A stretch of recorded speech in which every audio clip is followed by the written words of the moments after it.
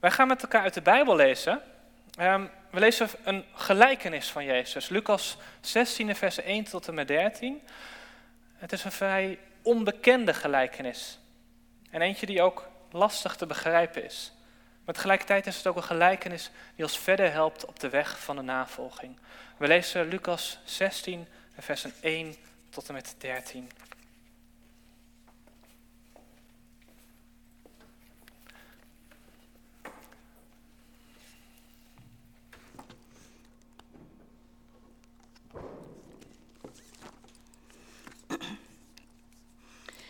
Hij richtte zich ook tot zijn leerlingen. Er was eens een rijke man die een rentmeester had en te horen kreeg dat de rentmeester zijn eigendommen verkwistte.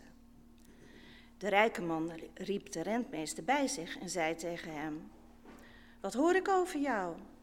Leg verantwoording af van je beheer, want je kunt niet langer rentmeester blijven." Toen zei de rentmeester bij zichzelf: "Wat moet ik doen, nu mijn heer mij het beheer afneemt?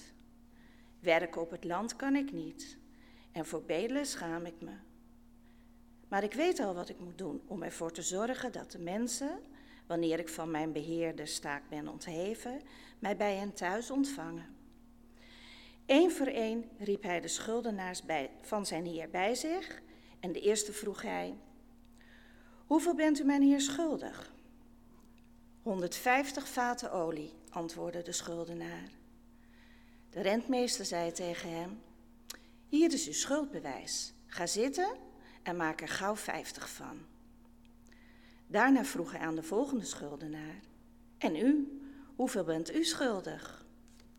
100 balen graan, luidde het antwoord. De rentmeester zei: "Hier is uw schuldbewijs. Maak er 80 van." En de heer prees de oneerlijke rentmeester, omdat hij slim had gehandeld. De kinderen van deze wereld gaan immers slimmer met elkaar om dan de kinderen van het licht. Ook ik zeg jullie, maak vrienden met behulp van de valse mammon, opdat jullie in de eeuwige tenten worden opgenomen wanneer de mammon er niet meer is. Wie betrouwbaar is in het geringste, is ook betrouwbaar als het om veel gaat.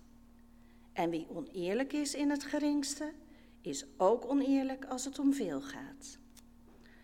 Als jullie onbetrouwbaar blijken in de omgang met de valse mammon, wie zal jullie dan werkelijk belangrijke dingen toevertrouwen?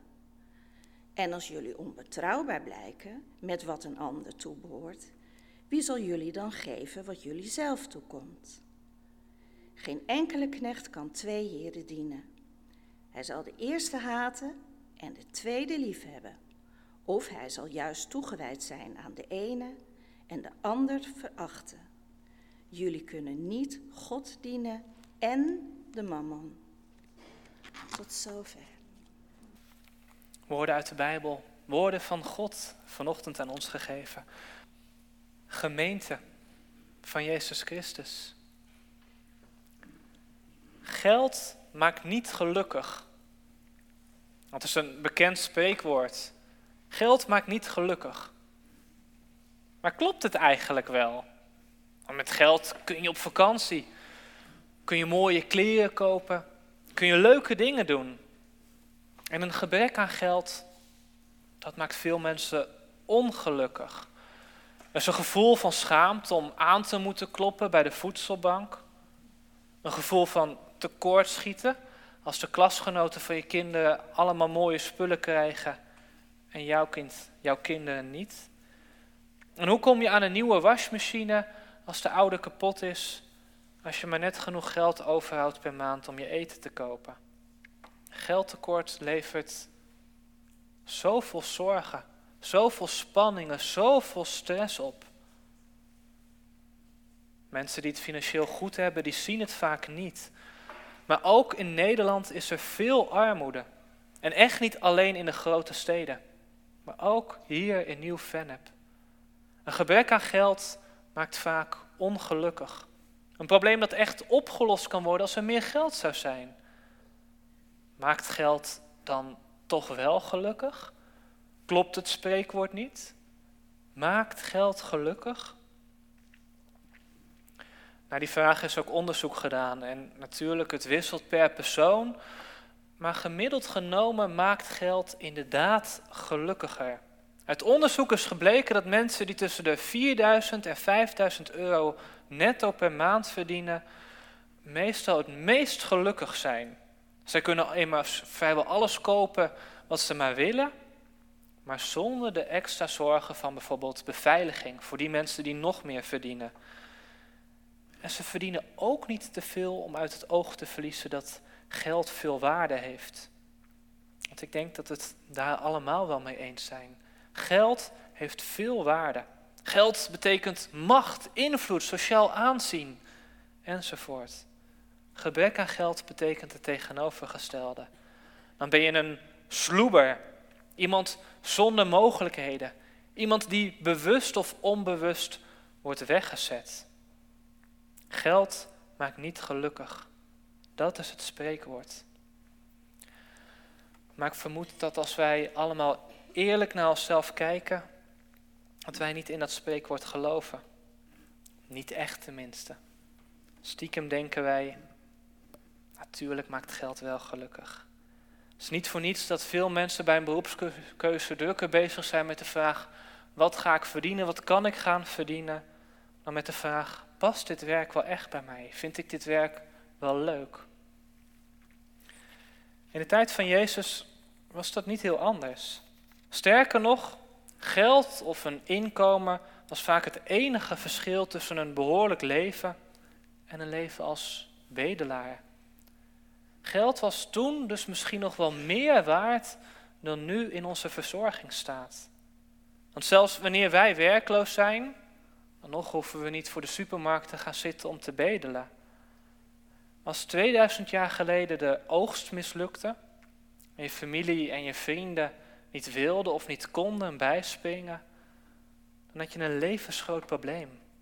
Misschien moest je jezelf zelfs wel als slaaf verkopen of je kinderen als slaaf verkopen. In die tijd, in die cultuur, vertelt Jezus de gelijkenis die wij met elkaar hebben gelezen. Het is een vreemde gelijkenis. Eentje die maar moeilijk te begrijpen is. Het begin kunnen we allemaal nog heel goed volgen. Hij is een rijke landeigenaar. Zo waren er wel meer in die tijd. En zo iemand had veel land, maar de meeste van die landeigenaren die woonden gewoon in de stad. In de stad ver bij hun land vandaan. En dus hadden ze rentmeesters nodig die voor hun land zorgden. In de naam van de eigenaar beheerden zij alle bezittingen, met als taak dat alles goed verliep en er zelfs nog meer bezittingen bij zouden komen. Zo gaat het ook in de gelijkenis. Er komt een rentmeester om de bezittingen van de rentmeester te beheren. Maar deze rentmeester, die doet het niet zo goed. En de eigenaar krijgt dat te horen. De rijke man beseft dat het beter kan. En dat wil hij ook. En dus moet de verantwoordelijke verdwijnen. Het is een keiharde prestatiecultuur. Lukt het niet, dan word je ontslagen. Wij kunnen het allemaal nog goed volgen. De rentmeester, die ziet de bui al hangen en die wil niet ontslagen worden, natuurlijk niet. Hij heeft nu een goede baan met veel aanzien en als hij dat verliest, wat dan? We lezen, werken op het land kan hij niet en voor bedelen schaamt hij zich. Dat is voor ons opvallend, dat de bedelstaf en het ontslag zo dicht bij elkaar liggen. Maar zo was het wel vaak in die tijd. Dus wat zijn de opties? Hij heeft niet veel mogelijkheden. Het ontslag is zeker. Maar hij bedenkt een plan. 1 voor 1 laat hij de schuldenaars van zijn meester bij zich komen. En stuk voor stuk scheldt hij een deel van de schuld kwijt. In wezen geeft hij het geld van zijn werkgever weg. Dat kan hij als beheerder van de eigendommen. Het is een tactische zet, want zo maakt hij vrienden. Vrienden die op hun beurt hem weer kunnen helpen als hij werkloos is. Misschien kunnen ze hem aan een andere baan helpen. Of in ieder geval de eerste tijd aan voldoende middelen om niet te hoeven bedelen. Maar hoe dan ook. Het is natuurlijk niet netjes om de spullen van een ander weg te geven. Stel maar voor, je hebt een hulp in de huishouding. En je bent even weg en je komt weer terug. En onderweg naar je huis zie je mensen lopen. De eerste die draagt een ketting. Precies zo eentje als dat jij zelf ook hebt. Een ander loopt met dezelfde televisie onder zijn arm die je thuis hebt staan. En weer een ander met het schilderij dat bij jullie boven de bank hangt. Of beter gezegd, hing. Want het is de hulp in de huishouding die het allemaal heeft weggegeven. Hoe zou jij reageren? Als je spullen zomaar zouden worden weggegeven door een ander. Boos waarschijnlijk. Je haalt natuurlijk de politie erbij. Het meest vreemde van deze gelijkenis is dat de eigenaar helemaal niet op die manier reageert. Hij kan misschien wel zijn rentmeester in de gevangenis laten gooien. Maar dat doet hij niet. Sterker nog, hij prijst de oneerlijke rentmeester. Zo staat het in de Bijbel, zo hebben we het net gelezen. De Heer prees de oneerlijke rentmeester omdat hij slim gehandeld had. Er wordt dus niet ontkend dat het onrechtvaardig zou zijn. Maar toch wordt de rentmeester geprezen. Snapt u, begrijp jij het nog? Dit is lastig te bevatten. De rentmeester geeft de eigendommen van zijn baas weg. Dat is oneerlijk, maar toch wordt hij geprezen. Het is vreemd. Die rentmeester zou juist worden ontslagen omdat hij niet goed omging met de eigendommen van zijn werkgever. Nu geeft hij het zelfs weg, met als gevolg dat hij door diezelfde werkgever geprezen wordt.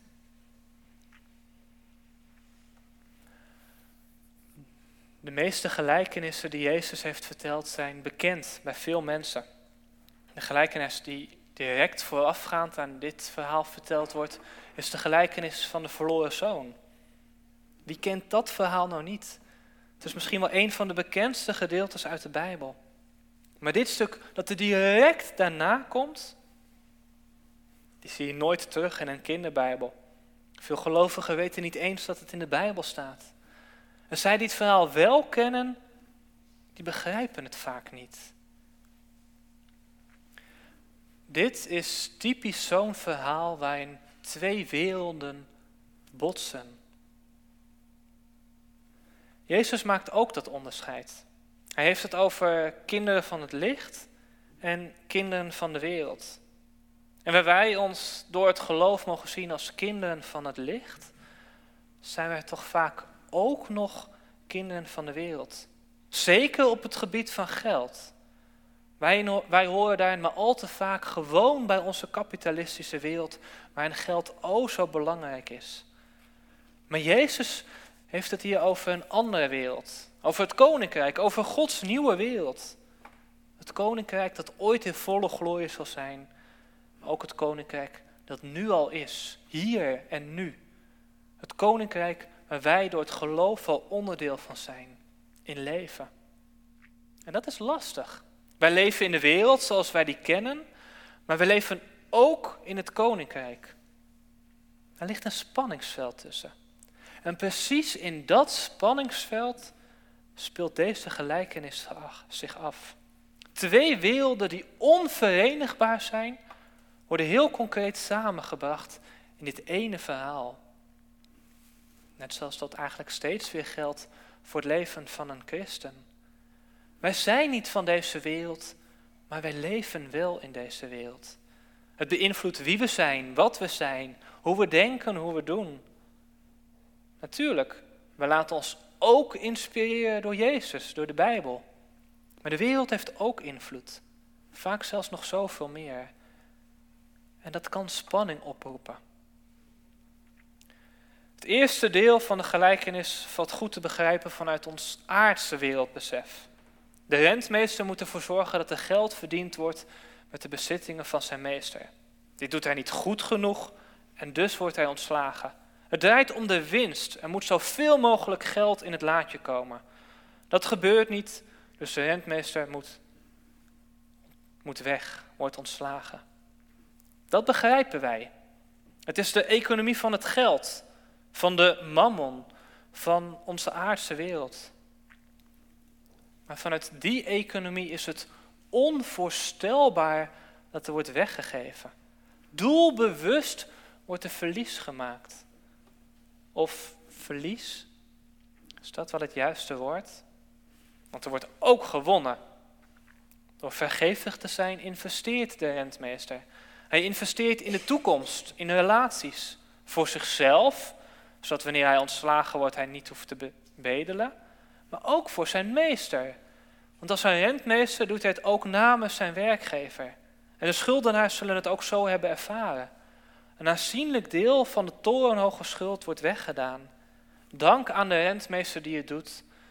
Dank aan de schuldeiser namens wie hij het doet. En zo wordt de relatie veranderd. Er is niet alleen maar schuld, er is ook dankbaarheid.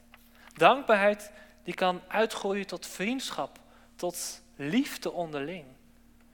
Vrijgevigheid is nu de beste investering. Dat is de economie van Gods koninkrijk. De economie van het vertrouwen.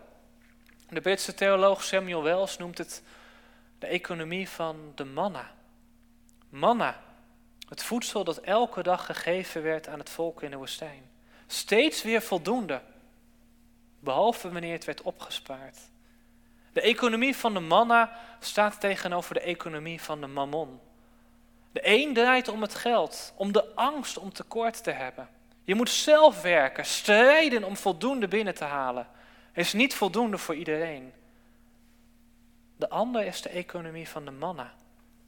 Het wordt gegeven. Er is een overvloed voor iedereen. De rijke landheer was een vertegenwoordiger van de economie van de mammon. Het draait om het geld, om winst te maken. De angst om niet minder te worden. Maar zodra hij in aanraking komt met de vrijgevigheid van zijn rentmeester, met de economie van de manna, dan beseft hij, dit is meer. In deze economie draait het om wat echt telt. En dat is niet het geld. Het draait niet om geld. En mensen worden er soms toe verleid om te denken dat geld het hoogste goed is. Maar geld, het is niet meer dan een middel. Dat vertelt Jezus met deze gelijkenis. Geld, het is niet echt belangrijk. In de toekomst zal het zelfs niet meer bestaan. Maar je kunt het wel gebruiken.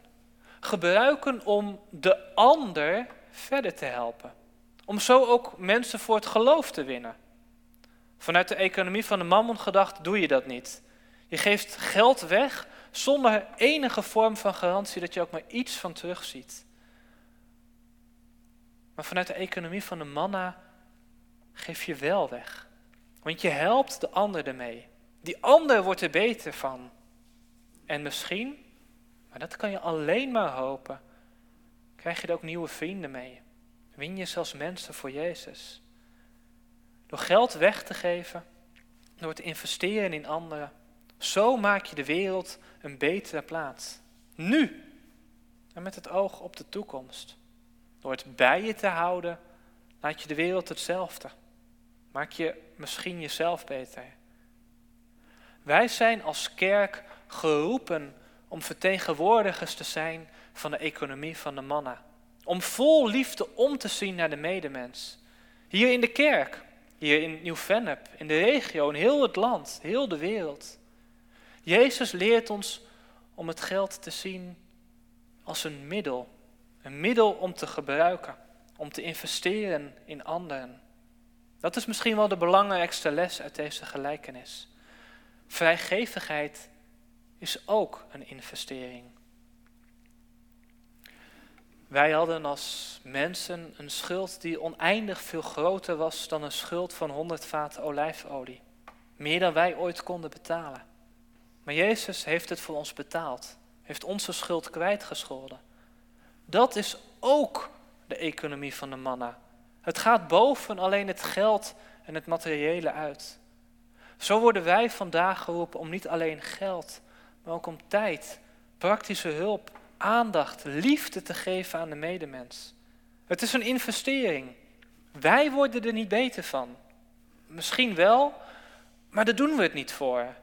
We doen het voor de ander, in navolging van Jezus die het ons heeft voorgedaan. Maakt geld gelukkig? Misschien. Misschien niet. Maar met geld kan je wel een ander gelukkig maken. Vrijgevigheid is de beste investering. Halleluja. Amen.